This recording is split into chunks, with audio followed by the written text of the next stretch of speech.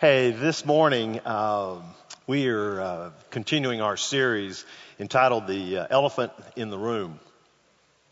We started the series last week and we talked about racism, and it was interesting as I was being led by the Lord to preach about racism and then preach about homosexuality that I had made the comment that back in 1965, if a pastor stood up and said that he was going to preach on homosexuality and racism, most people would have said, well, the homosexuality, that one's pretty easy. Racism, man, that's a firestorm of a topic.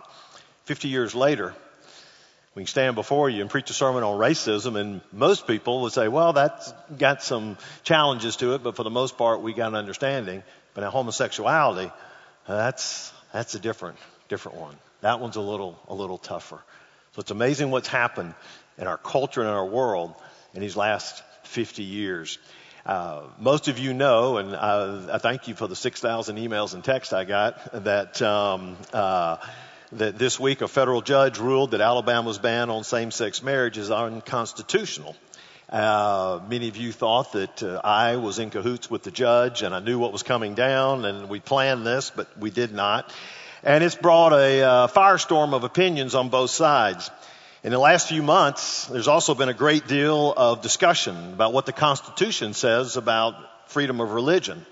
And it seems like our government is standing up for freedom of religion in some faiths, but when homosexuality intersects with Christian beliefs, it seems that Christians are to be silent and check their beliefs at the door before they enter their business. Now, these are some important topics, and they will be the subject of next week's sermon. Okay? So we're going to talk about same-sex marriage and freedom of religion, those things. But that was never my goal for this Sunday. Our goal this Sunday is to just look at the issue of homosexuality. At the same time, as we look at it and look at what the Bible says, what my hope is that today we will see what the Bible has to say about homosexuality. Is there hope for someone that's struggling with same-sex addiction? And then how should friends, family, and church respond to those that are going through that struggle? I think one thing that needs to be kept in mind is that you take something like same-sex attraction and you need to put a face to it. It's individuals, it's people. And it's not just one big topic subject that we sit over here and we either throw darts at it or else we embrace it, either one. We have to begin to put a person's face on it. A few weeks ago, I went to the movies and saw the movie Imitation Game.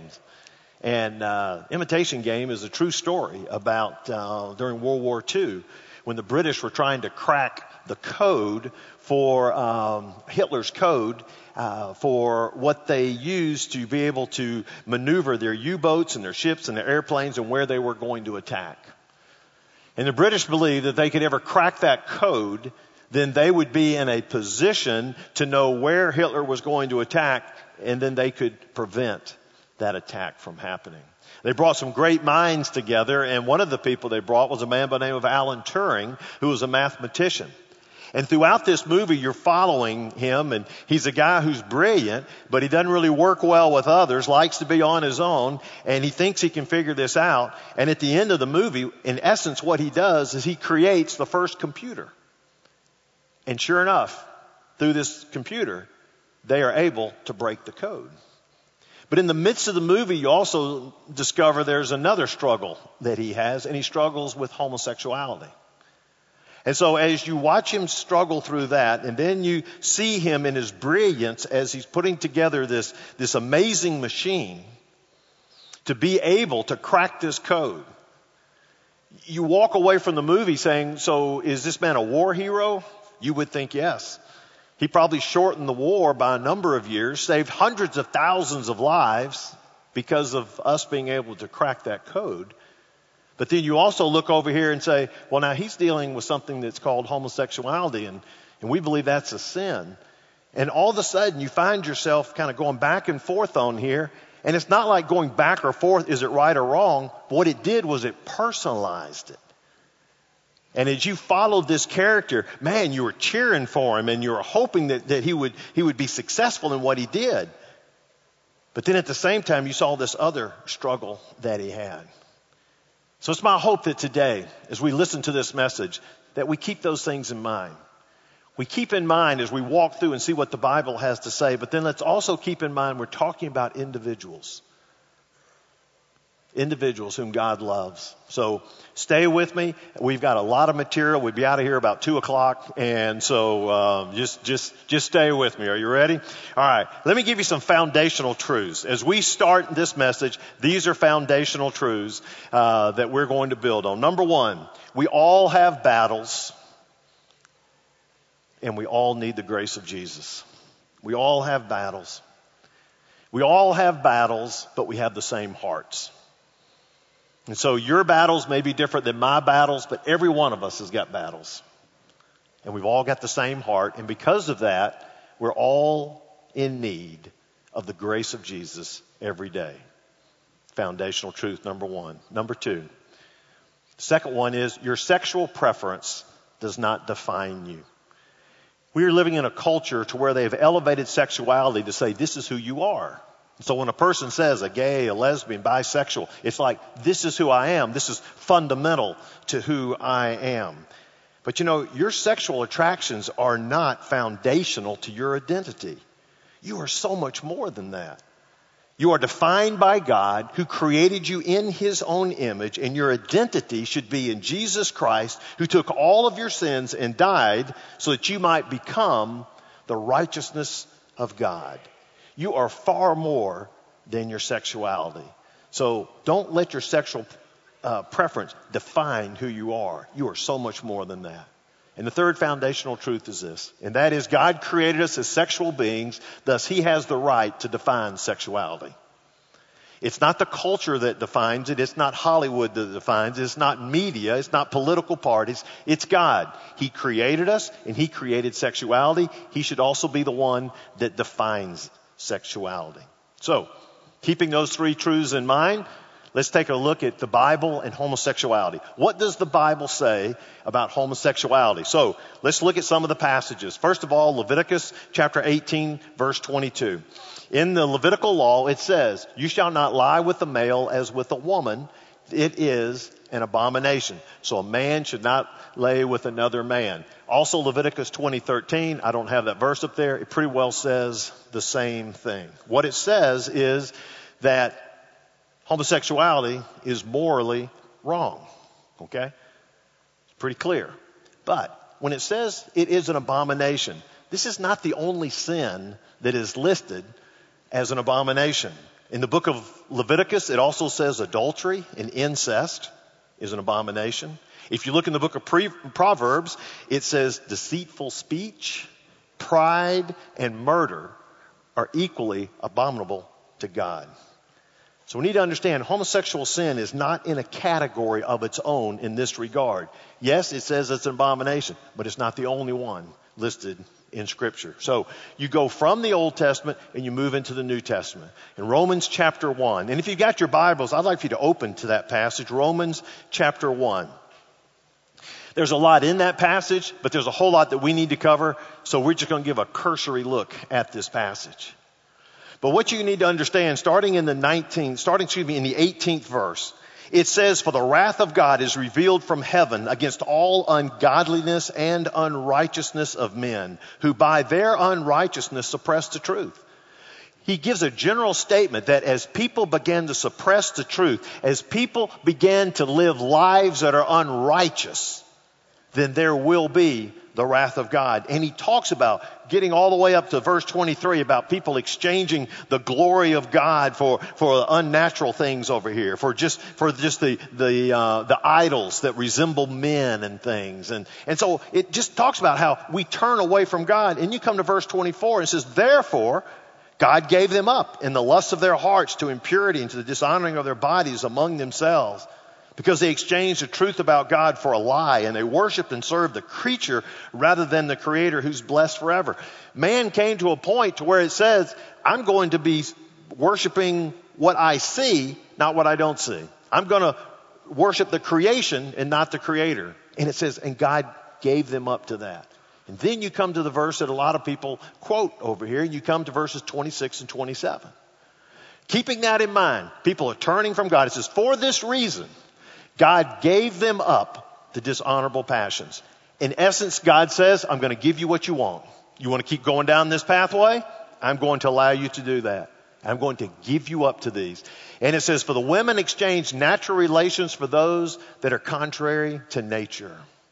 And the men likewise gave up natural relations with women and were consumed with passion for one another. Men committing shameless acts with men and receiving in themselves the due penalty for their error. What he said was, you started heading down this road of lust. He said, I'm just giving you up to it. Just giving it up to you. And when he did, one of the first things he said was that homosexuality is unnatural.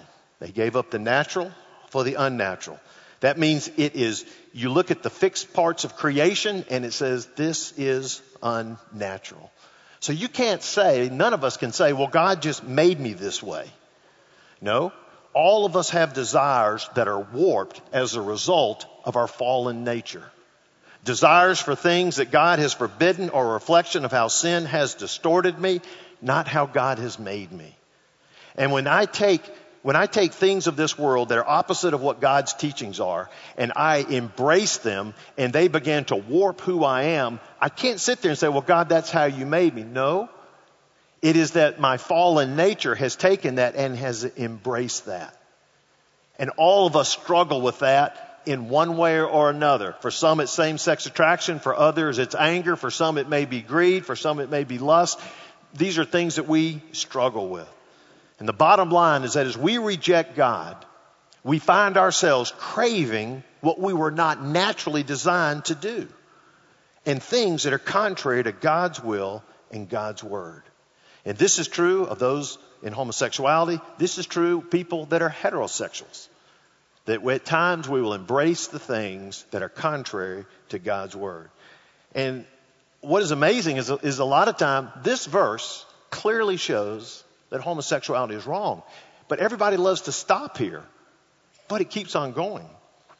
Verse 28, it says, and since they did not see, this is talking about this culture, this society. And since they did not see fit to acknowledge God, God gave them up to a debased mind to do what ought not to be done. And they were filled with all manner of unrighteousness, evil, covetousness, malice. They're full of envy, murder, strife, deceit, maliciousness. They're gossips, slanderers, haters of God, insolent, haughty, boastful, inventors of evil, disobedient to parents, foolish, faithless, heartless, ruthless. Paul lists all of these things, and he says, because we went away from God, he just gave us up to these things. And though they know God's desire that those who practice such things deserve to die, they not only do them, but they give approval to those who practice them. This is a society or culture that turns its back on God. And so in the midst of pointing out that homosexuality is not right, it also covers all these other things that are a result of when we turn our backs on God and try to live our lives contrary to what God's word has to say. Well, then Paul writes a letter to the Corinthians in 1 Corinthians chapter 6, verses 9 through 10. And you look in 1 Corinthians 6. As he's writing to this church, who's got a lot of problems, they got a lot of issues, he says, do you not know that the unrighteous will not inherit the kingdom of God? Do not be deceived. Neither the sexually immoral, nor idolaters, nor adulterers, nor men who practice homosexuality, nor thieves, nor the greedy, nor drunkards, nor revilers, nor swindlers will inherit the kingdom of God. What he said in this passage is that when you go out there and begin to go so far away from God, he says, you will not be able to enter into the kingdom of God. And so when we look at that and we see in those who practice homosexuality, we said, man, that's wrong. And it is wrong. And it's got some bad consequences to that. And we're not to sit there and water down that as a sin, but at the same time, you don't elevate it above everything else, because he says then thieves and greedy and drunkards and swindlers, none of these will inherit the kingdom of God. You see, we just have a tendency at times to look at this, and if somebody came to us and they said, I've embezzled a lot of money from my company and I'm feeling really bad about it. We embrace them and pray for them and say, good, come on in, brother, we're going to help you. Or it talks about those that are drunkards or dealing with alcohol and they come to us and we want to embrace them. But then we have a tendency that when someone comes and says, I'm struggling with same-sex attraction, it's like almost we back off and say, oh, that's the sin of sins. And it's not. Nowhere in Scripture has it elevated that sin. But then we've got some good news, and that is homosexuality is not inescapable. Because in the very next verse, in verse 11 of 1 Corinthians, he says, and such were some of you. And such were some of you. Some of you were thieves. Some of you were greedy. Some of you were revilers. Some of you were homosexuals. But you were washed, you were sanctified, you were justified in the name of the Lord Jesus Christ and by the Spirit of our God. So however ingrained it may be that someone's behavior, homosexual conduct, is not inescapable. It is possible for someone that is living and practicing a gay lifestyle to be made new by God. Temptations and feelings may still linger, but you're now a new creation in Christ. And we're going to talk a little bit more about this. But he gives you hope. He says some of you were in that same situation. And the last passage is found in 1 Timothy. 1 Timothy chapter 1, verses 8 through 10. He says, now we know that the law is good.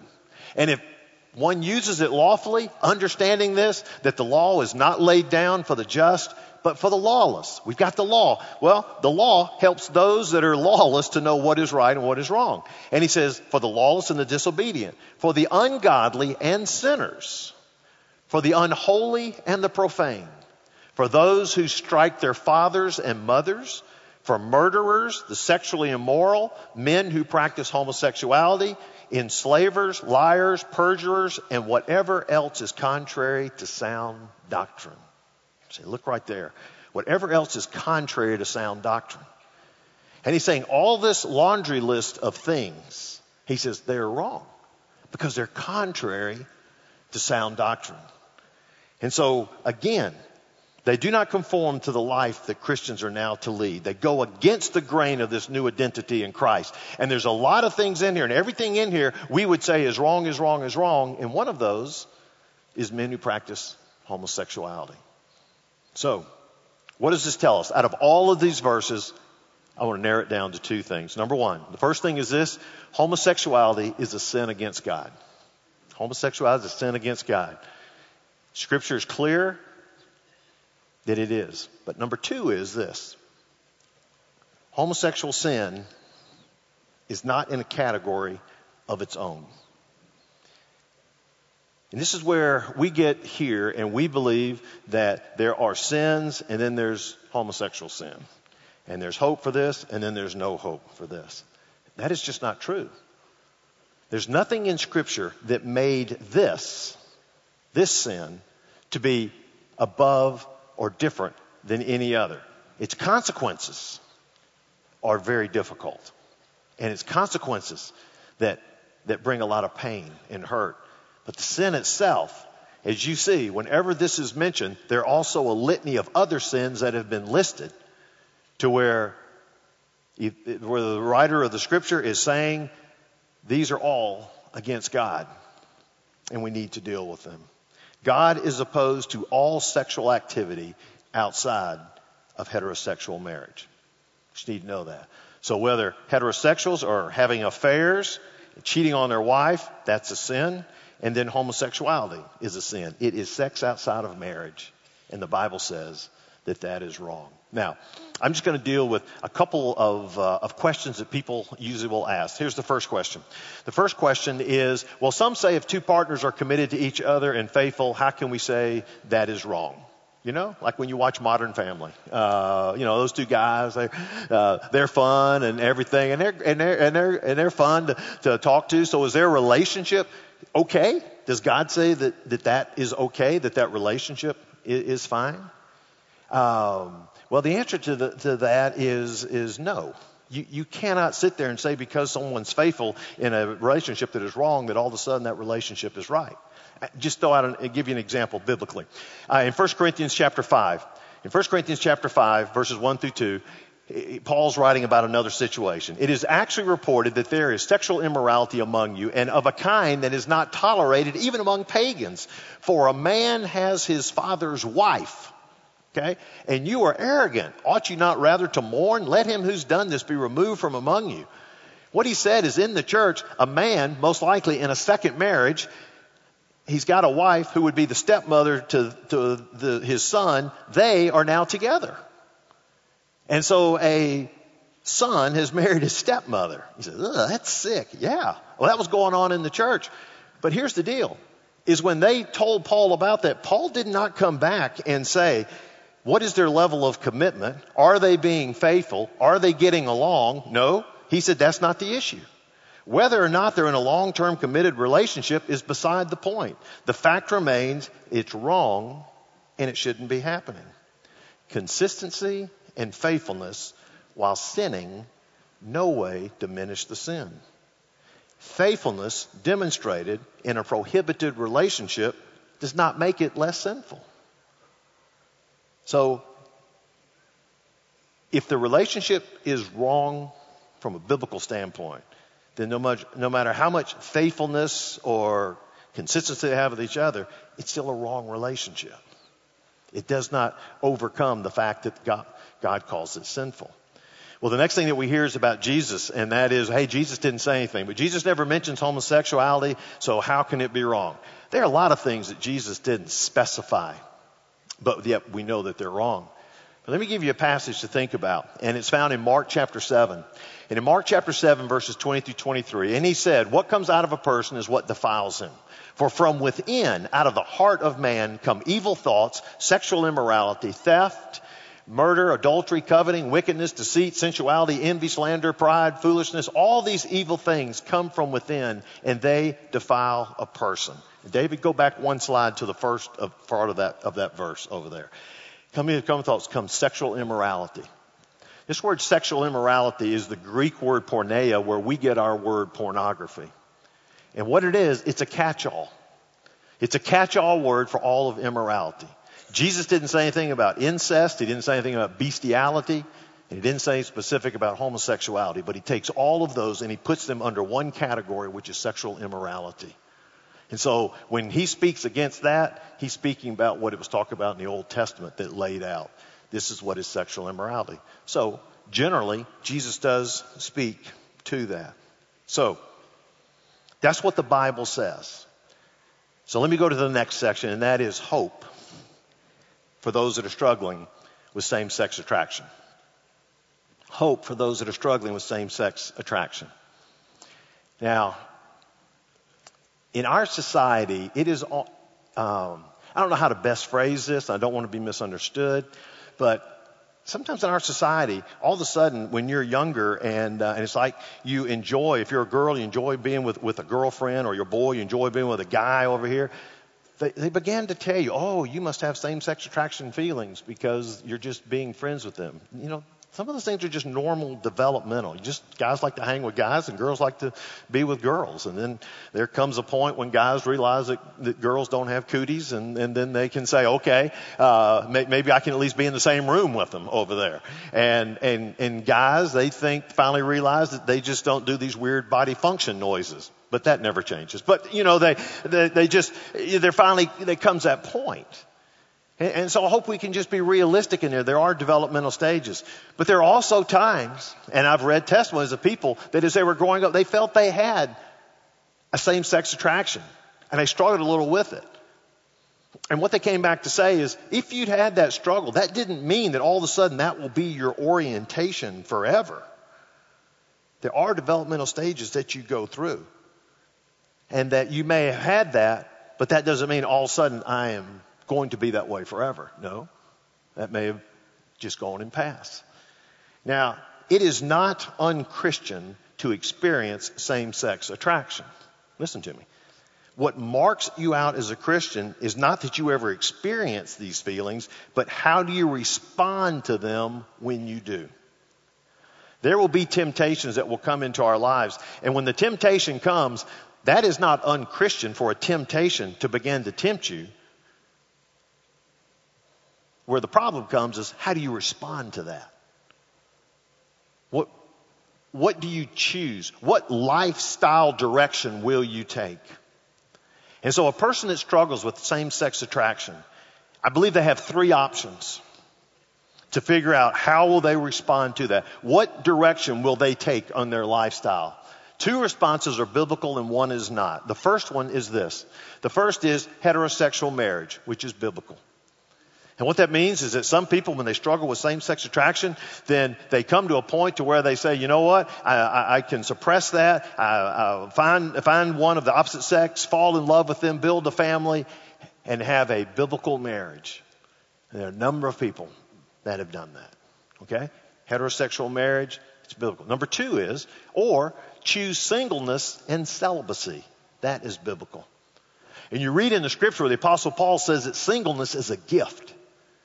And as a person is single, it says they have more opportunities to be able to serve the Lord than someone who's married because they have less responsibilities. They're not taking care of a spouse and children and things. And they're like wide open to be used by the Lord. And then there's celibacy.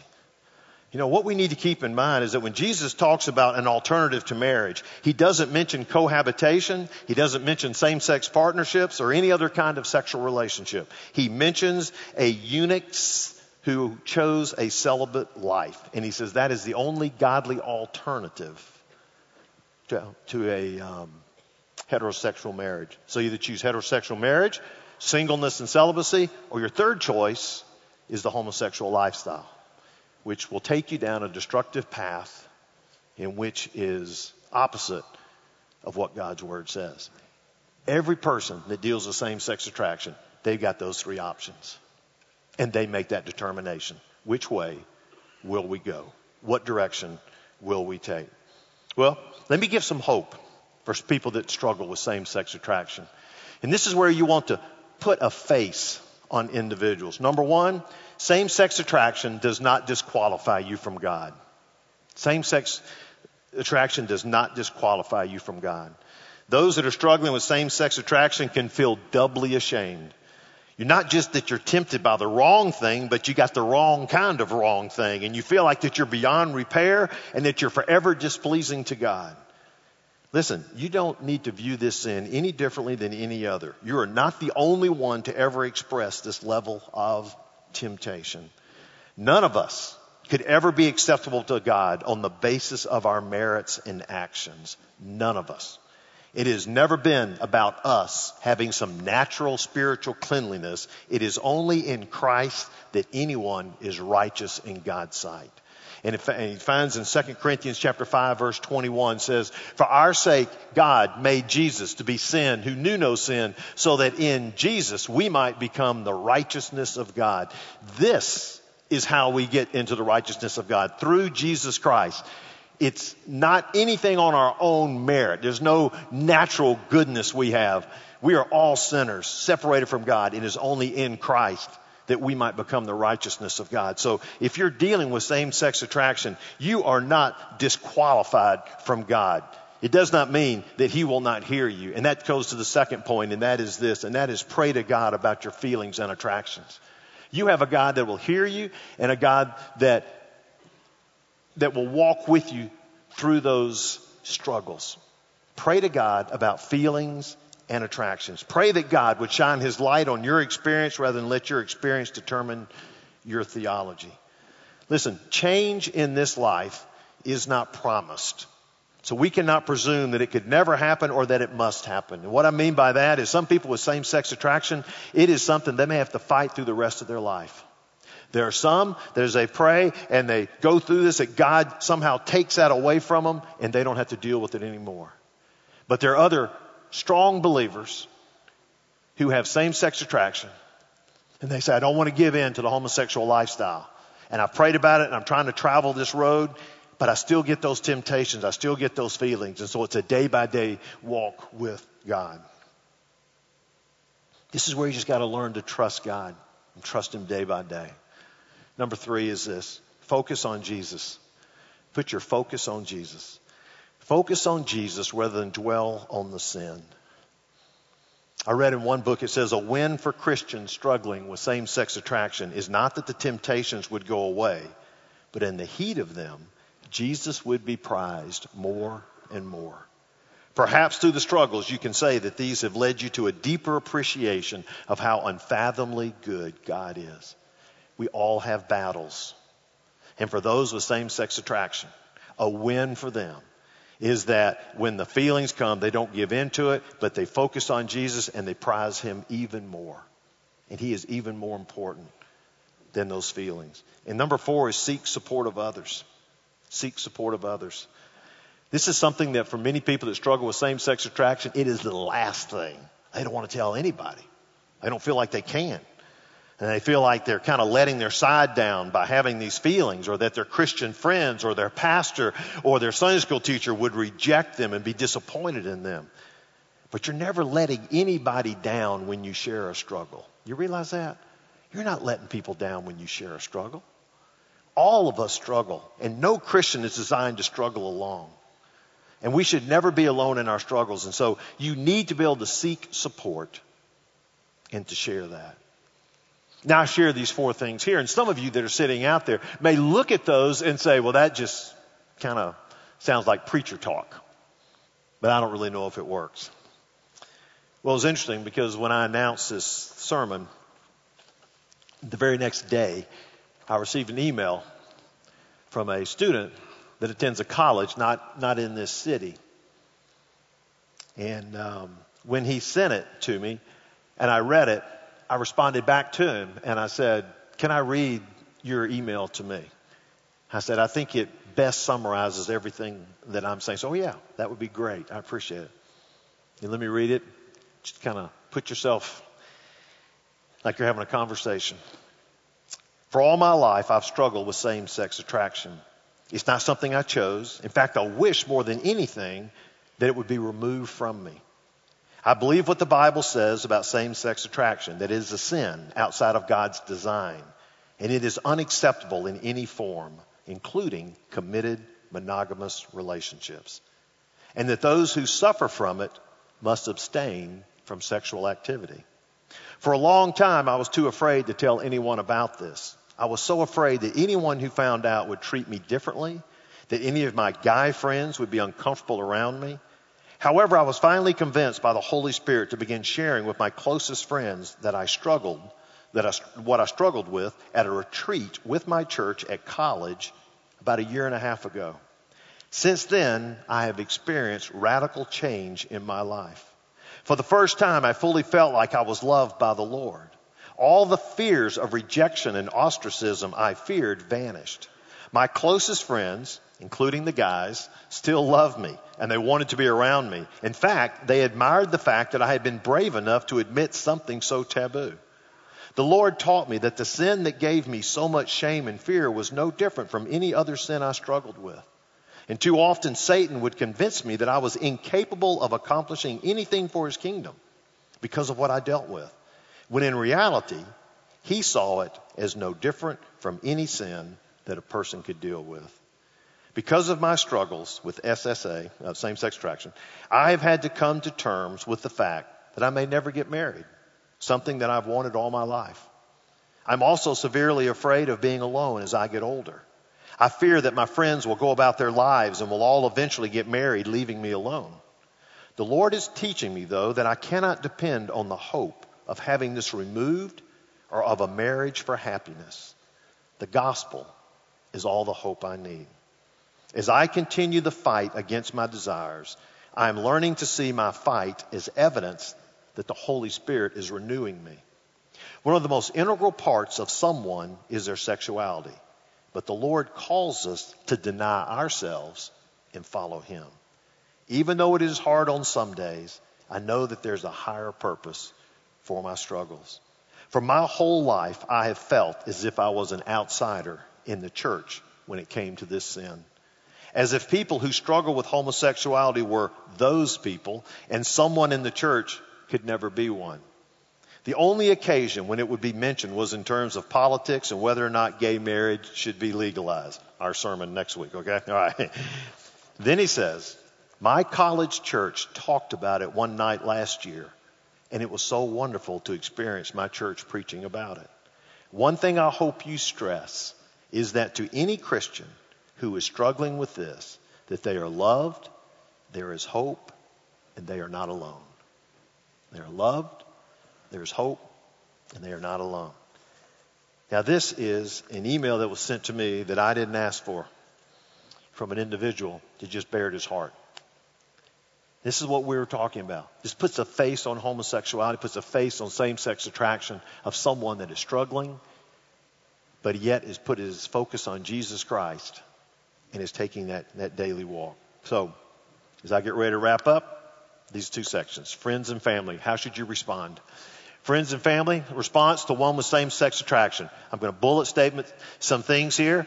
You say, well, Danny, where did you come up with this? Myself, Chad, and Kevin Johnson went to a conference, about a 2.5-day conference, put on by the Ethics and Religious Liberty Commission there in the Southern Baptist Convention. And they had a number of people who had been in homosexual lifestyles, those that were struggling with it, and they just opened up and talked about their journey. And these are some of the things they shared. So I said, well, I want to take it from those that have walked this road. Number one, first thing is, as friends and family, you need to love them. You need to love them. It's an individual. And so many times when someone says, I've got this same-sex attraction, we put them off the side. No, you love them. Number two, second is, you keep avenues open for conversation. You always want to keep avenues open for conversation. This is a lonely existence. And they feel alone. And they need someone that loves them that they can talk to. So you want to keep those avenues open for conversation. Now here's the third one. This is what they said specifically. Do not kick them out of the house. Now what this refers to is those who've got teenagers, young people that are saying they're struggling with this. Sometimes we don't know what to do. And maybe as a parent, you're just angry and say, well, you can't live here if you're going to be doing that stuff, and kick them out of the house. It was amazing that they specifically made that statement, do not kick them out of the house. Now, again, this is different. Because someone had talked to you, well, what about someone that they were married and all of a sudden their spouse leaves them and gets involved in a homosexual relationship? And am I supposed to bring them back in the family? No, that doesn't relate to that. This is talking about as parents with children that are living under your roof. Don't kick them out of the house. And the last one is this, and that is, keep coming back in love. Keep coming back in love. It's not like you can just start the process and say, I'm going to give it a shot. You just got to keep coming back in love, and you've got to love them. Keep the avenues of communication open, and as friends and family, you need to be a willing vessel for them to be able to share with you. Okay? So what do we do as a church? What should the church's response be to that? Before I put up the checklist there, J.D. Greer, who spoke here Thursday night, he made a quote. He says, before being disgusted with someone else's sin, we need to be overwhelmed with our own sin. Before we get disgusted with someone else's sin, we need to be overwhelmed with our own sin. So this is both personally and as a church. There are things that people do that can disgust us. And we can say, just don't know. It's hard for me to deal with that.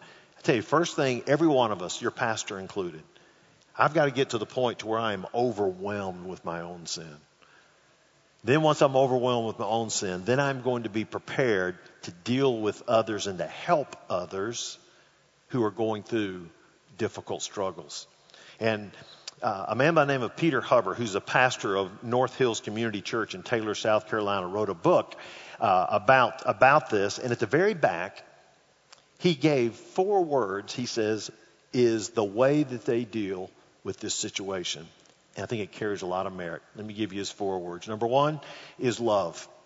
Unconditional love does not mean unconditional approval. You need to understand that.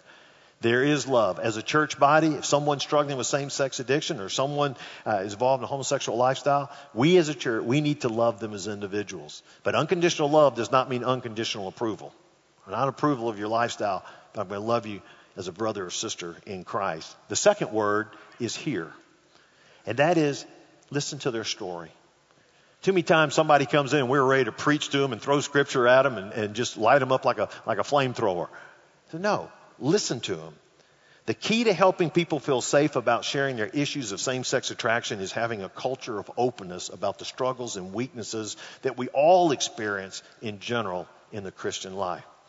Timothy Keller gave a beautiful description of what the church should be. Let me just read. I love this. Churches should feel more like a waiting room for a doctor and less like a waiting room for a job interview. In the latter, we all try to look as competent, as impressive as we can. Weaknesses are buried and hidden. But in a doctor's waiting room, we assume that everyone there is sick and needs help. And this is much closer to the reality of what is going on in church. So as we walk through these doors, let's see ourselves as a waiting room at a doctor's office. Because whenever you sit in there, you know the people who are sitting there are sick. Nobody just hangs out at a doctor's office saying, hey, I want to read the new Highlights magazine here for kids or so. You're in there because you're sick.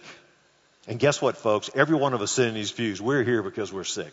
We have got something that we are struggling with. And when we have that type of understanding, then when someone's struggling with same-sex attraction, then we sit and we talk to them and we hear their story. But then number 3, the third word is the word speak. And that is that we begin to speak the truth of Christ. We start at the center and then we work out. You don't start with someone's sexuality. You start with the cross and the resurrection. You start with Jesus. You talk about the cross and the resurrection where God reveals himself most fully, of where he shows his love, his righteousness, his power, his wisdom. And trusting in this God involves giving everything over him, including our messed up sexuality. I start out with God and then I work out. And once someone understands the love of God, then it says, he says, deny yourself, take up your cross and follow me. I need to deny myself. What does that mean? That means to deny all the junk in our lives. And for some that are struggling with same-sex attraction, it means taking that and denying that and following him. And for me, it's something else. And for you, it's something else. And for all, we've got our junk that we need to push aside. And then we follow him. You start with the gospel and grace, and then you describe how to live in the light of God's grace. And the very last word was live. You got to live it out. You live for God's kingdom. You love, you hear, you speak, and you live it out. Probably one of the best illustrations of how that was lived out happened in June of 2012. On June 16th of 2012, Dan Cathy, the CEO of Chick-fil-A, made the statement that it is God who defines marriage.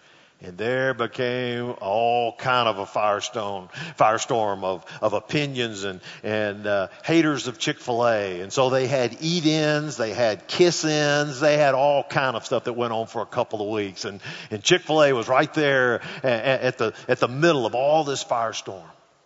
And in the midst of that, Dan Cathy did something that was pretty unique. He made a phone call. He contacted Shane Windmeyer. Shane Windmeyer is the leader of the LGBT movement for many years, and he's the founder of an organization called Campus Pride, which is the leading national organization for lesbian, gay, bisexual, transsexual, transgender college students. And Shane is the one who initiated the campaign against Chick-fil-A. So Dan Cathy gave him a call. And he called him. Not called him to back off, but just to listen to his concerns. And so as Shane began to share with him, Dan began to share with him. And over this conversation, they began to learn a little bit more about each other. And they became friends. Such good friends that Dan had Shane be his honored guest at the Chick-fil-A Bowl. He said, come up there and sit with me in Chick-fil-A Bowl. And they interviewed Shane and they said, so tell me about you and Dan. Man, you guys about as opposite could be. Shane commented, he says, we shared about our families. We shared about our growing up. We shared about our views on faith. And he said, I gained a great appreciation for Dan's devout belief in Jesus Christ. And Dan himself expressed regret and genuine sadness when he heard that people were being treated unkindly in the name of Chick-fil-A. Because they use that almost as a battering ram to be able to treat people that were homosexual unkindly. And Dan regretted that. But he offered no apologies for his genuine beliefs about marriage. And on Dan's Facebook, his verse is Matthew 6:33. But seek ye first the kingdom of God and his righteousness, everything else will be added unto you. And what Shane and Dan talked about is they began to build a friendship. And they built a friendship because of how Dan, the believer, initiated this. He could have fought fire with fire, and he could have been seen as a hater in the homosexual community. Or he could have modified his moral convictions to conform to our culture's standards. Instead, he refused to allow a nationwide controversy to blind his vision. He saw individuals, not a movement, and he responded with love and not antagonism. And so he's living out the kingdom. That's a great example. He's living out the kingdom. And so, church, that's my prayer for us, is that we'll live out the kingdom.